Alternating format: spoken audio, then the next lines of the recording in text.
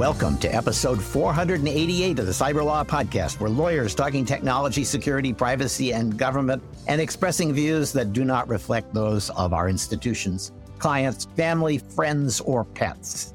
Joining me for the roundup, it's all lawyers this time, Kurt Sanger from DeMarco Law, former Deputy General Counsel for U.S. Cyber Command, Adam Hickey from Mayer Brown, former Deputy Assistant to AG at the National Security Division of the Justice Department, and Michael Ellis, formerly of the House Intelligence Committee and NSC, and now a visiting fellow at Heritage Foundation. I'm Stuart Baker, the host and chief provocateur for the day, formerly with NSA and DHS and Steptoe and Johnson.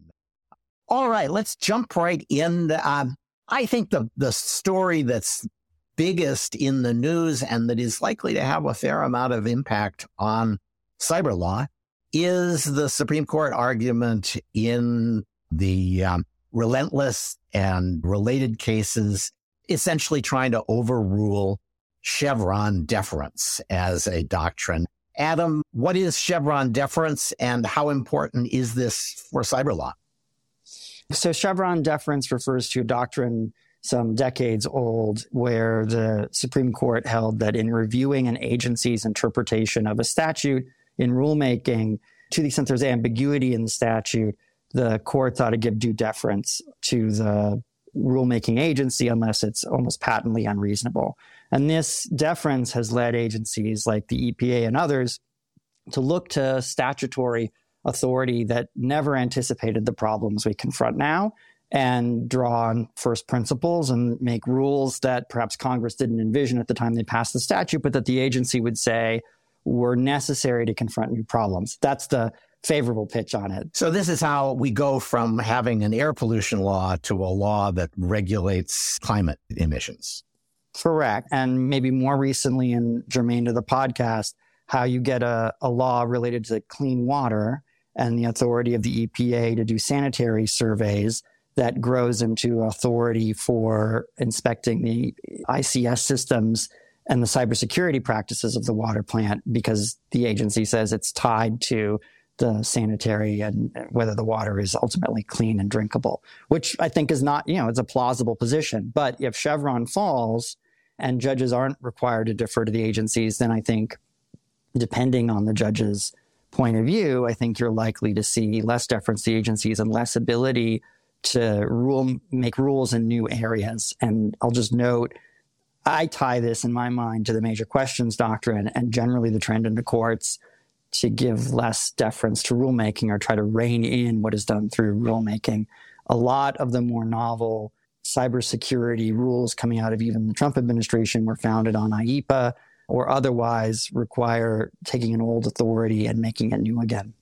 Yeah. So to my mind, that's what we're going to see is that those are the places where agencies have gotten creative and felt they needed to be creative, and where the folks that are on the receiving end of those regulations are going to be more likely to challenge them. Based on the oral argument, it sounded like there are at least 4 votes to knock Chevron in the head and say it's not good law, and 3 votes to defend it, and a couple of votes that sounded maybe as though they were looking for an easy way to say Chevron is not as good a deal for the agencies as you think, but it's not dead. The press reports I saw had Justices Roberts and Barrett as least tipping their hand to their view. So I guess we'll see what the court comes out with in a few months. Yeah. Justice Kagan, who is the most, I think, the wiliest of the left-leaning justices, leaped at the idea of doing to Chevron what actually she did to our deference, which is a similar doctrine that says if you write the regs and you write something ambiguous, then the courts will listen to you when you tell them what it means. And the court went through that and said, it really, really, really has to be ambiguous. We really mean ambiguous, and then left it in place. And so you could see something like that coming out of this argument. But even under that Kaiserified approach, it's going to be tougher to be creative. Having been a creative bureaucrat, I am going to sort of miss this. Okay. Speaking of creativity and the water sector, Kurt, The fact that the EPA tried and failed to sell Chevron deference to its effort to turn EPA's rules into a cybersecurity rulemaking opportunity. And so now EPA and the FBI and CISA have written cybersecurity guidance for water companies. How big a difference is that going to make? So I'm guessing not that much of a difference, because the guidance, of course, is voluntary relative to the regulation that they thought they were going to have some action on.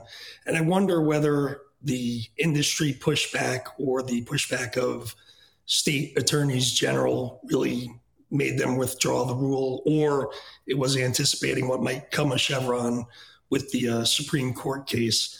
But yeah, the guidance, if you've looked through it, it doesn't have a lot that's specific to the water and wastewater community. Right. It's pretty standard. It could have said, send the bed bug letter, essentially, and gotten this for this industry. Yeah, no, exactly. I think you could take the same guidance that it provides and apply it to other industries, and it wouldn't be that hard to make it fit. So what's interesting about the water industry, of course, is it's mentioned in the agent of the FBI said they're target rich and cyber poor. Yeah. And this is true of many organizations that are providing water, that they serve less than 10,000 households in America. This is where a lot of Americans get their water from. And they don't have the resources to put in better cybersecurity. They don't have the money for it. They don't have the personnel. So the question is, how do we make it? We can't make it target poor, because the Iranians have already demonstrated that they're willing to, over and over again, look for these smaller water systems and target them and affect them. What are we going to do to make them better protected? And how can we align both the public and private incentives? Maybe in some sort of tax incentive or something else that might protect the cyber systems of these smaller companies, because their impact, if they are affected, is going to be far greater than what they are able to protect on their own. Yeah, my impression is that the problem in this area is less the private companies that provide water and sewage services and more the public entities that do it. And the public entities have been screaming bloody murder about regulation and saying it's really a plot by the private companies to take us over. And so I get the sense that they are the ones who most need regulating and are least likely to be regulated. The Iranians succeeded in their campaign mainly against folks who have not changed the default password, which was 11111 on some of their equipment. So it's kind of hard to imagine that you need to spend a lot of money to get people to actually change their password. It's really a question of finding a way to persuade people that they really have to do some of these things. Yeah, and that takes awareness that a lot of these companies just don't have. They don't have somebody on the inside protecting them that is attuned to these types of threats. And so that's where government may want to step in with incentives or providing the resources directly to those. It's something that here, I'm broadcasting from Florida. State of Florida has devoted funds to this, and I'm hoping that the companies here are taking them up on that offer. I'm guessing that the way this gets resolved is that all of the water companies come with their hand out to the federal government, and the federal government finds some pot of money and says, here's a pot of money. If you take the money, you have to do what we tell you. Yeah, well, the government's got a responsibility to keep its population hydrated. It's part of the deal. So I think it would be money well spent. Okay. So, Adam, CISA has been working overtime telling agencies to hurry up and patch some of their systems. I guess there's a couple that they've done in the last week. One of them was for Citrix and the other was for Avanti. Any lessons from CISA's directives? Well, a couple. One is it's unusual for CISA to give federal agencies such tight deadlines to implement patches. In one case, I think it was an immediate order, and the other, they had a week. I think this points to a couple things. The extent to which these vulnerabilities are common, because the software at issue, whether it's NetScaler or Avanti's, is used throughout the government. And the vulnerability is significant, meaning that if you exploit it, the payoff in terms of lateral movement or privilege escalation is significant. I think it also points to this being exploited in the wild. Part of what CISA is doing is signaling to the government to improve its security, but it's also signaling to the private sector when it does this to prioritize patching, in the private sector's house. And that resonates with me because in my own practice, I've seen these or related vulnerabilities exploited at companies when they had just hours from the time it became more widely known the vulnerability existed to the time the actor penetrated their network. And so I think the trend in seeing ransomware groups, to say nothing of nation states, exploit vulnerabilities like this swiftly is ever increasing. And I'm pessimistic both about where this leads in the federal government or in the private sector. Yeah, I sort of agree with you. What this says is the attackers have figured out that you can quickly weaponize a patch. But a patch comes out, and if you can get there before the CISO gets there and installs the patch, which is not that hard, then you're going to own the system. And they've got a battle rhythm now that is hours or days before they start using the so-called patched vulnerability against people whose patch cycle is not, I'll get it done 2 hours after the patch is released. Well, that's just not practical for all patches, right? I mean, if you have a network of any complexity, you're going to have to prioritize which patches you implement on what scale. And you're going to run into bumps. You're going to run into conflicts across between pieces of software, or you're going to run into hardware limitations that don't allow you to patch, which is what I saw in one recent case. And so it's not just we've got all these lazy CISOs who are not, hitting the update button on their apps. It's a little bit harder than that. But when CISA does this, it's helpful because it says, okay, you've got to prioritize this one above all others. Fair enough. But this strikes me as kind of, we've built this problem in, and saying prioritize this one is not a solution. It's a triage. I think that's right. It's the best we can do at the moment. I don't know, short of not having as many vulnerabilities, so we're going to do better. Yeah. All right.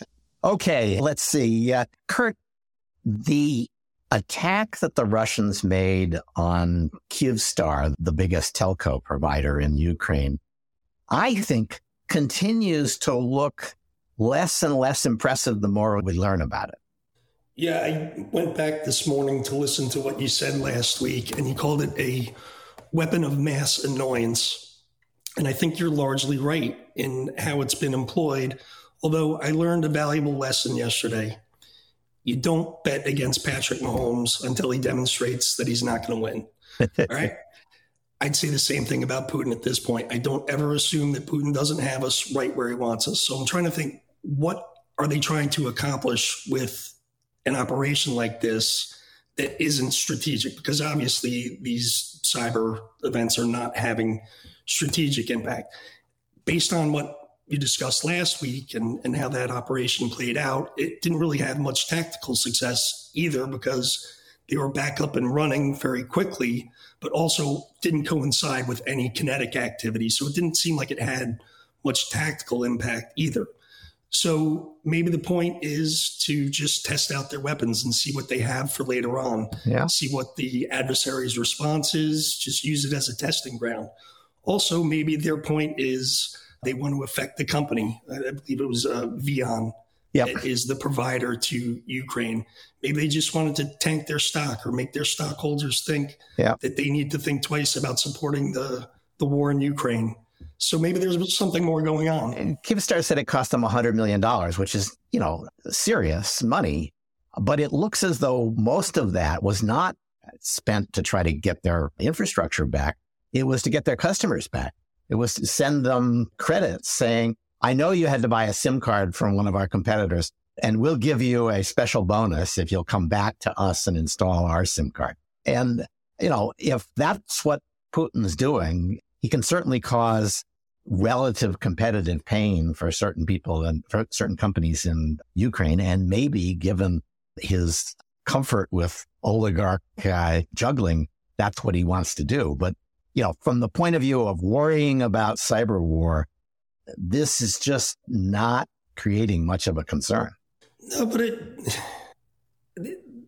The Ukrainians have demonstrated that they will put up with weapons of mass annoyance and much more. But maybe the stockholders of Vion won't, and maybe this will have a ripple effect, because it's not just their stockholders, but the stockholders of the next company that's going to be affected. And they say suddenly, or, especially the owners that may have some political influence, they say maybe this cause isn't worth supporting anymore because it's going to affect our bottom line. So while it's not having tactical impact, I'm assuming that there might be something else going on. Okay. I mean, isn't there also just a chance this was a target opportunity, right? Some Russian they had it, and why not? Right. Like, just go for it, right? Anything to cause the Ukrainians a little bit of pain and annoyance, and maybe it's part of a grand strategic plan by Putin, or maybe it's just a low or mid-level guy, had a chance to have some fun, so to speak. As a strategic thinker, he's obviously a great tactician, and that's my sense of. He likes causing pain. He likes seeing people in pain. And it's less clear that he has a long-term plan for a lot of this stuff. That's my guess. In fact, probably more strategically significant is that the Russians broke into Microsoft's email and focused entirely on their top management and lawyers to see what Microsoft knew about some of the Russian attackers. I thought that was a pretty interesting attack, maybe not one that casts much credit on Microsoft. What do you think, Adam? Yeah, that's part of what stood out. And certainly a lot of the press reporting is focusing on how this happened, because what was reported is that the attackers used a password spray. Essentially, they take a fairly common password and they try it against a number of different accounts and see if it works. Yeah, which is something that shouldn't be successful, A, if you have a strong password, not a common one, and B, if you have multi-factor authentication. And C, it was disclosed that they were able to compromise a test tenant account, which probably shouldn't be connected to production systems or shouldn't give you the ability to move laterally in the network. A couple other things stood out to me. One is email hacks of executives are not new. In fact, it's one of the first places any kind of intelligence collection effort will focus.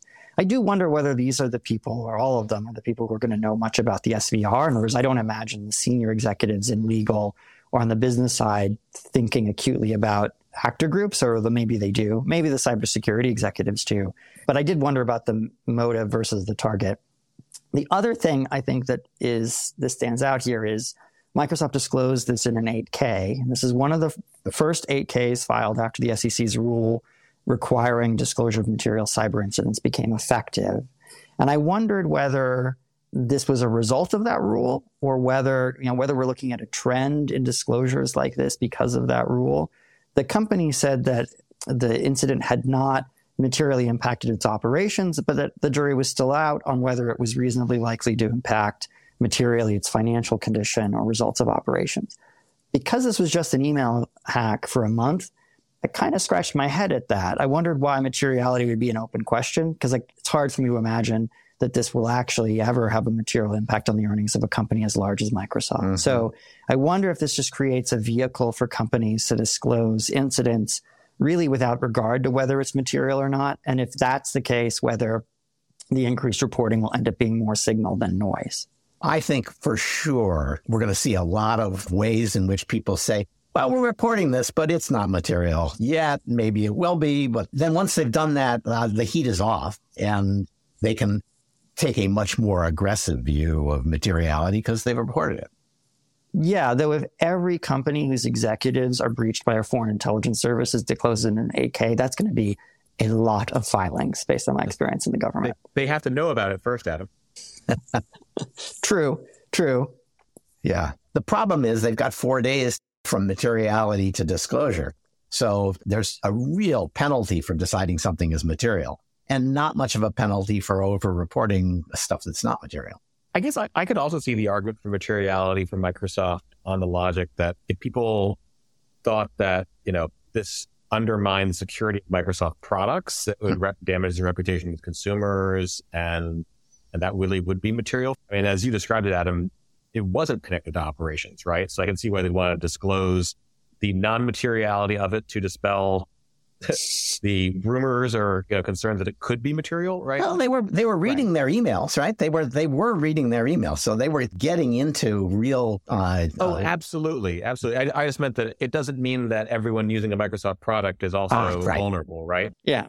that would be the really worst case scenario for them. This wasn't SolarWinds. But, the worst thing is it disclosed that Microsoft isn't using multi-factor authentication consistently. I'm sure Gary Gensler at the SEC is delighted to have somebody else screw up that way. But he's probably not in a gloating mood quite yet after last week. And it would be hard for the SEC with a straight face to say that's the most material thing that happened here, because they're going to take a while to live that down.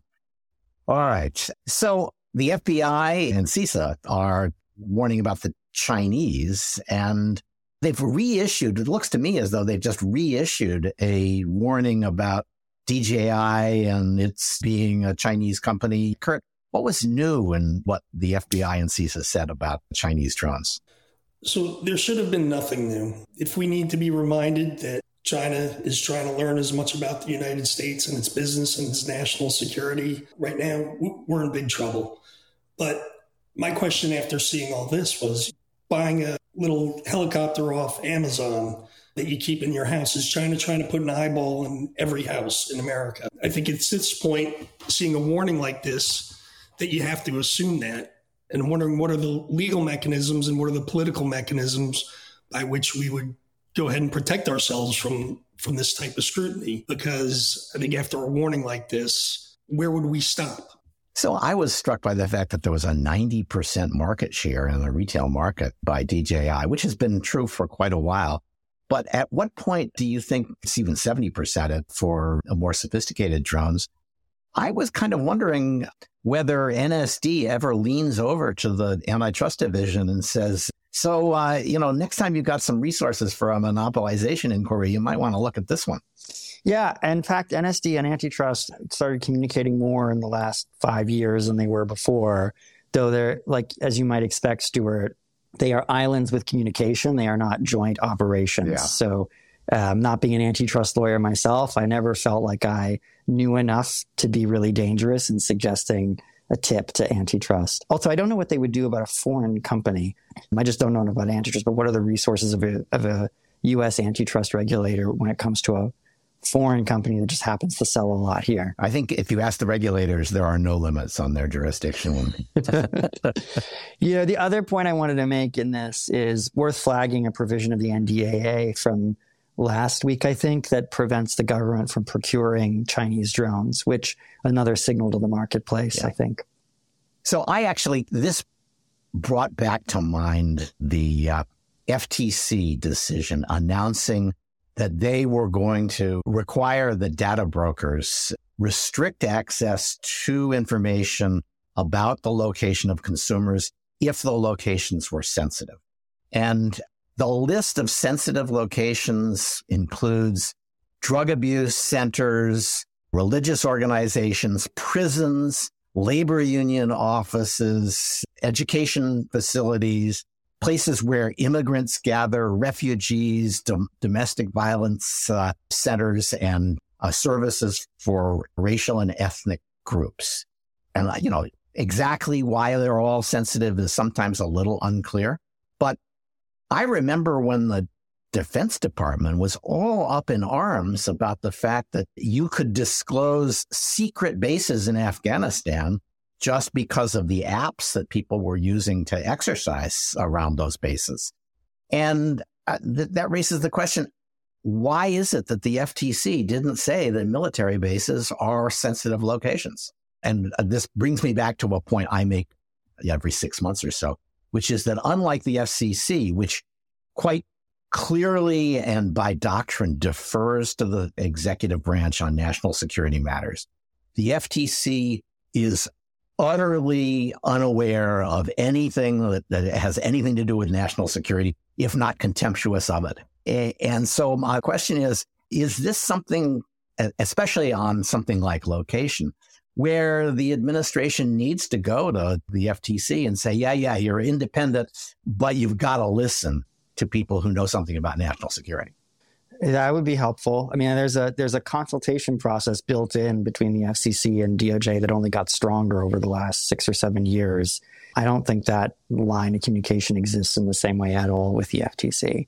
Although I am skeptical of this zone of privacy approach to sensitive locations. And I think what makes location data sensitive is the longitude of detail you collect about a human being and their pattern of life. At least thinking about it from an intel collection perspective, it's not just those locations, although it's certainly that. It's also just what they're doing on a random Thursday, every Thursday at 9 a.m. is also a vulnerability. So I think a better approach to this would be a little more holistic than just trying to reverse engineer where all of the abortion clinics, military bases, and gay bars are in the country, and then allowing you to sell everything else. Yeah, so I agree with you on that, but this is where the fate of Chevron will turn out to be important, because the FTC is really out there in saying, our ability to deal with unfair and deceptive practices allows us to tell people they can't collect and sell information about location. Oh, and the appointments clause jurisprudence. Yeah, that's right. The FTC or FCC authority in other contexts, right? It always bothered me that the FCC and the FTC describe their communications with the executive branch. Like, what branch do you guys think you're a part of? There's only three.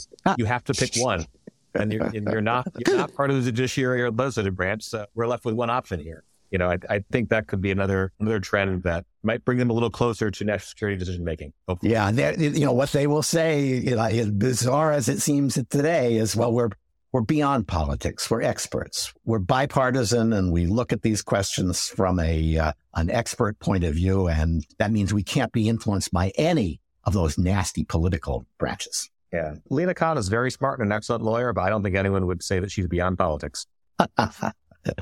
All right. So, Michael, let's talk about China, Apple, and AirDrop, because Apple's handling of AirDrop, which is a way of distributing material to people you don't know but who happen to be near you, I guess it's fair to say, has produced a stream of bad stories for both Apple and the Chinese government. Yeah, that's right. So, AirDrop was one of the few communications channels that protesters in Hong Kong in 2019 and China in 2022 could use to share materials with each other without being subject to monitoring or censorship by the Chinese security services. And, for the PC users out there, that's because AirDrop is a peer-to-peer sharing protocol that goes over Bluetooth and Wi-Fi. So there's no internet connectivity involved. And as you noted, Stuart, a couple of years ago, Apple took flack for limiting the functionality of AirDrop for users only in China. And, they never came out and said it. Presumably that change was made at the behest of the Chinese government. Now a Chinese government judicial institute has announced that they can break Apple's security protocols and identify the phone numbers and email addresses that users have used to share information with AirDrop, and that they've used that technique to successfully identify multiple suspects. It appears that Apple has known about this vulnerability for a couple years, at least, and hasn't fixed it. So to me, it seems like another data point that, notwithstanding Apple's marketing rhetoric around user privacy, if it's the Chinese government that's asking and, they make 90% of their products inside of China, they don't really have any alternative but to go along with what the Chinese are asking. Yeah. It's a tough spot for them, but that they're stuck. Yeah. And they probably could have fixed it. To the extent that I understand what happened here, it looks as though Apple was encrypting everybody's email address and phone number, or hashing it at least, so that it was not accessible to eavesdroppers. But if you already have every phone number and every email in the country, which the authorities clearly do, you just go through and hash them all and create a table that says, okay, when we find this hash, it means this number. And that seems to be what was done. Probably if Apple had taken some effort to randomize how it was encrypting stuff, they could, or salting the hash, it might have made it much harder to do that. So I agree with you. It sounds like they just decided that it would be a problem if they made it harder for the Chinese government, and that just made it much easier for the Chinese government. Yeah, to your point, that there may also have been operational reasons why this would have been a difficult vulnerability for Apple to fix, right? Like, yep. That's, that might not have worked as well, but Yeah, it certainly appears that they knew this was vulnerable to Chinese exploitation and didn't do anything about it. So while everybody is picking sides in the great divide between China and the West, it looks as though OpenAI is slowly waking up to the fact that maybe it has to pick sides as well. Adam, this was a kind of a piece of good news. Yeah, The Intercept, among other outlets, picked up on the fact that OpenAI's usage policies changed in early January. They used to include a ban on, and still do, an activity that has a high risk of physical harm, but that included not only weapons development, but broadly anything related to the military or warfare. And so that would sort of prevent you from doing anything on behalf of U.S. DoD or any state military, any other foreign government's military. The new policy follows the harm principle and still gives weapons development as an example of a banned use, but the blanket ban on military or warfare has vanished, and so commentators picked up on this. I think that's sensible for a number of reasons. Even if you don't want AI being used for weapons development, and put a pin in that, there's a lot that DoD needs help with, including cybersecurity and other defensive purposes that you would want both access to their procurement dollars, and you'd want the data that's going to come with that, right? Companies do really well because DoD applications are unique, and it's a robust data set that you're going to get by providing services to them. So the company should want it, and Americans should want it. I would really hate for us as a country to be less well prepared for war because our companies don't work with the military, because I'm quite confident the PRC is going to have no trouble getting cooperation from companies in China to help their military. Yep. And I have to say, maybe it's just me, but I love reading stories where The Intercept is outraged and chagrined. Those are some of the most satisfying stories in my feed. Well, and Adam, you raised a good point. Like, why have a blanket ban in there, right? Like, yeah, you might want to take these on a case-by-case basis, and there might be some that OpenAI doesn't want to participate in, but why would you have a blanket ban, without regard to possible uses for defensive purposes or other the use case things? Exactly. And I think Google went through a similar evolution a few years ago, if I remember correctly. Yeah. They had a blanket policy, and they walked it back to make it more targeted in a way that would allow them to work with the military on certain projects. I will also say, you might want to hold your nose at it, but there may be reasons why artificial intelligence would make weapons better, in the same way that drone strikes are in some way preferable to using human combatants or large-scale bombs. In other words, precision is a value. And so I don't say that lightly, but it seems a little reflexive to me to say, we shouldn't use AI for war any more than we would say we shouldn't use any other technological development in the course of weapons development. Yeah, it is hard to believe. It just swarming drones. That kind of swarming attack is going to become more common. And if other people are doing it, you can't afford to say, my companies won't support that. But there are solutions that the DoD can pursue here, right? I mean, they can buy their own bespoke AI tool that has access to most of the information that these... Yes, that's right. The so-called open source AI, which has turned out to be remarkably trainable, is something that you ought to be able to get. Plus, there's at least one French company in this field, and I'm sure they'll sell it. Okay, let's see. Speaking of things that make Apple look bad, I am just astonished, Michael, at the way Apple and Google as well have treated their losses, which have been many, on their effort to say, hey, if you sell your product through the App Store, we get 30% of anything you make from that product, for doing much less than 30% of the work. And yet, when they get caught doing that and told you can't do it, as happened in the Epic Games case, their solution is, kind of totally defiant. It's almost adolescent in its determination not to do what they've been told to do. They've got a lot of chutzpah. Folks may remember that Epic Games prevailed on one of its antitrust claims against Apple, even though they lost on most of them. And last week, the Supreme Court denied Apple's cert petition. So the lower court ruling will stand, and Apple will have to comply with, again, the one claim where Epic prevailed on California's anti-steering law and its App Store policy being a violation of that. So, as we noted, Stuart, what did Apple do to comply? they said, okay, well, you can inform your users about external web-based payment options outside of the app, but only after you apply to us for an entitlement to do so, and we can reject your application. Then once we approve it, instead of the 30% fee that we charged on purchases in the app, we'll charge you 27%. Like, wow, a whole 3% difference. And that 3% will immediately go to Visa and MasterCard. So it's their way of saying, you get nothing. Nothing's good for us. It's nothing good for you. You get nothing. And they also, as soon as the cert petition was denied, and again, it was clear what the outcome of the lower court opinion would be, they filed a motion seeking attorney's fees from Epic for the claims where they prevailed to the tune of $70 million. So it's definitely an all or nothing approach, right? They are dug in, they're confrontational. I think it'd be smarter, honestly, for them to give a little more on their own terms, which you see shades of Google doing that with its app store policies that make their critics' arguments less persuasive. They're very dug in, and it has an increased likelihood of legislative or regulatory action to break the monopoly entirely. So the EU still has the Digital Markets Act, if I remember right, coming online, and that will give them more authority over these matters. And it's not often I say this, but, I think Apple deserves the EU on this one. The two deserve each other, perhaps, yes.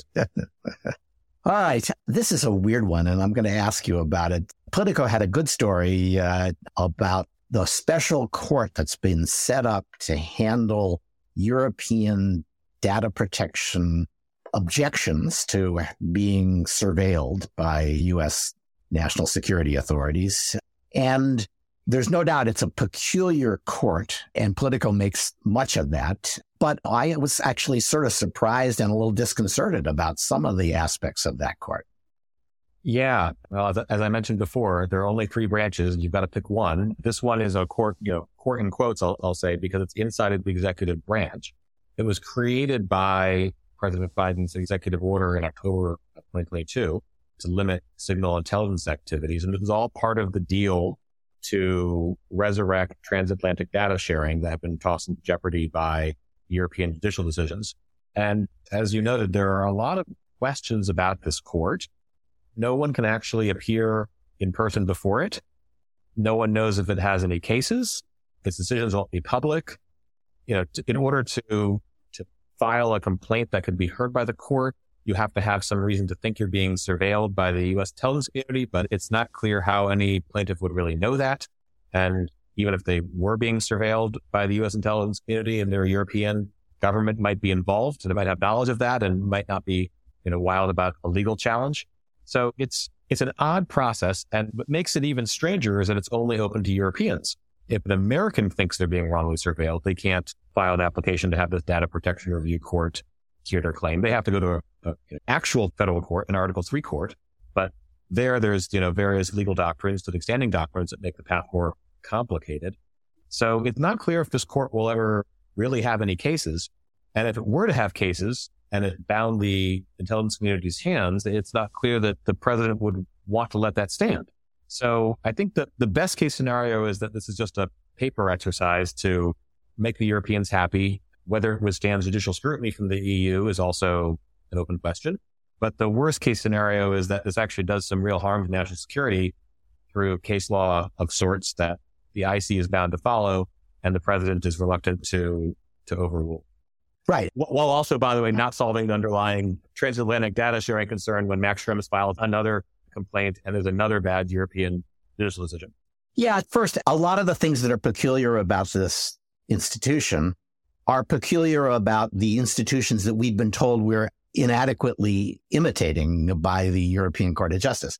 The European Court of Justice said you have to do what European courts do and European governments do. And this is something that European governments have instituted. You get to send in mail and you get back mail that says, we've looked into your complaint, and if anything needed to be done, we've done it.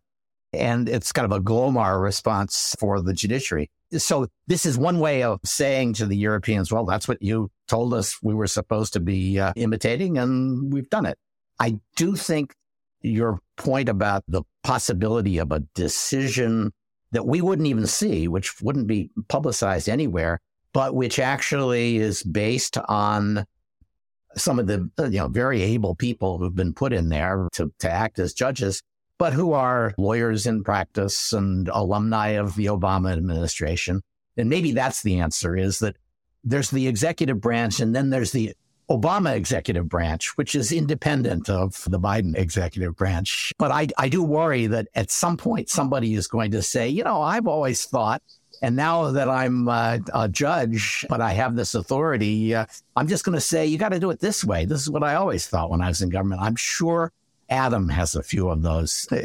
You mean like the P Club, only with binding authority? Yes, exactly. That would be scary. And the P Club is the only one I think who really has like some sort of nominal oversight over this court as well. They have to give a report once a year to the P Club. Yeah, Stuart, to your point, I think I counted 6 of the 8 judges on this court held political appointments during the Obama administration. So certainly a supermajority. Yeah, well, and by and large, I think alumni of the Obama administration think they should have a certain amount of authority over what those guys who came after them are doing. All right. GDPR, the European Court of Justice, which, it's the gift that never stops giving. But at least this time they're giving it to a European government. Adam, this decision was kind of remarkable for its absolute determination not to pay any attention to things like, are we screwing with our country's Constitution? Are we getting involved in national security? It was a GDPR above all kind of decision.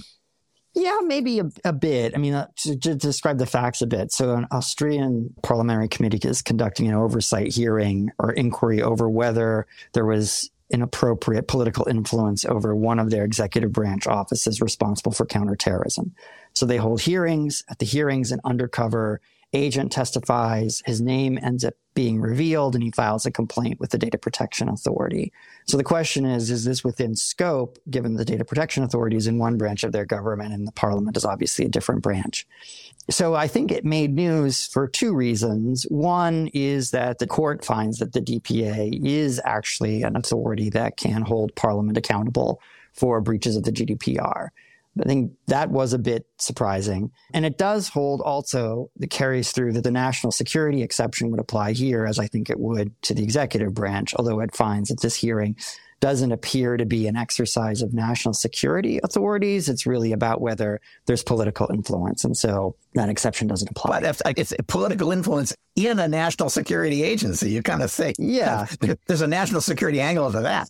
Look, anytime anyone in Europe gives any kind of deference to national security, I smile because I see it so rarely. So I thought it was like something of a victory for that cause.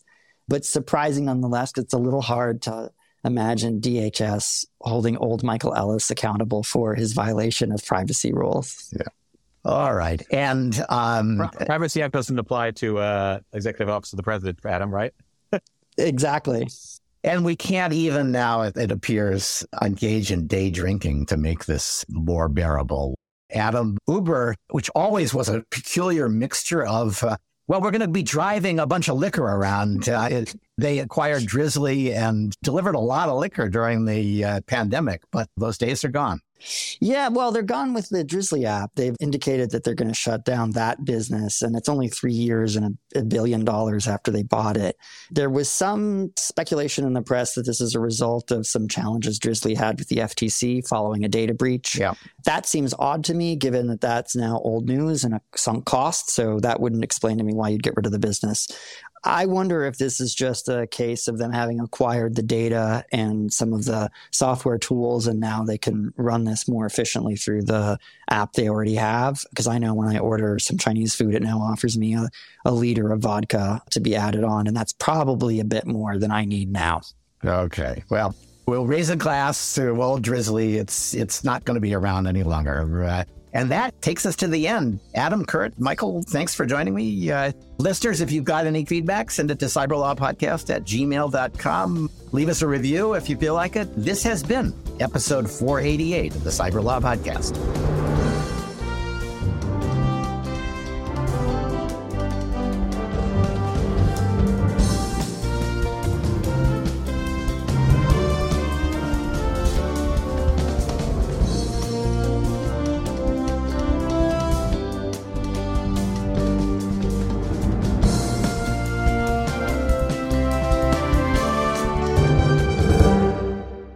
having been a creative bureaucrat, I am going to sort of miss this. But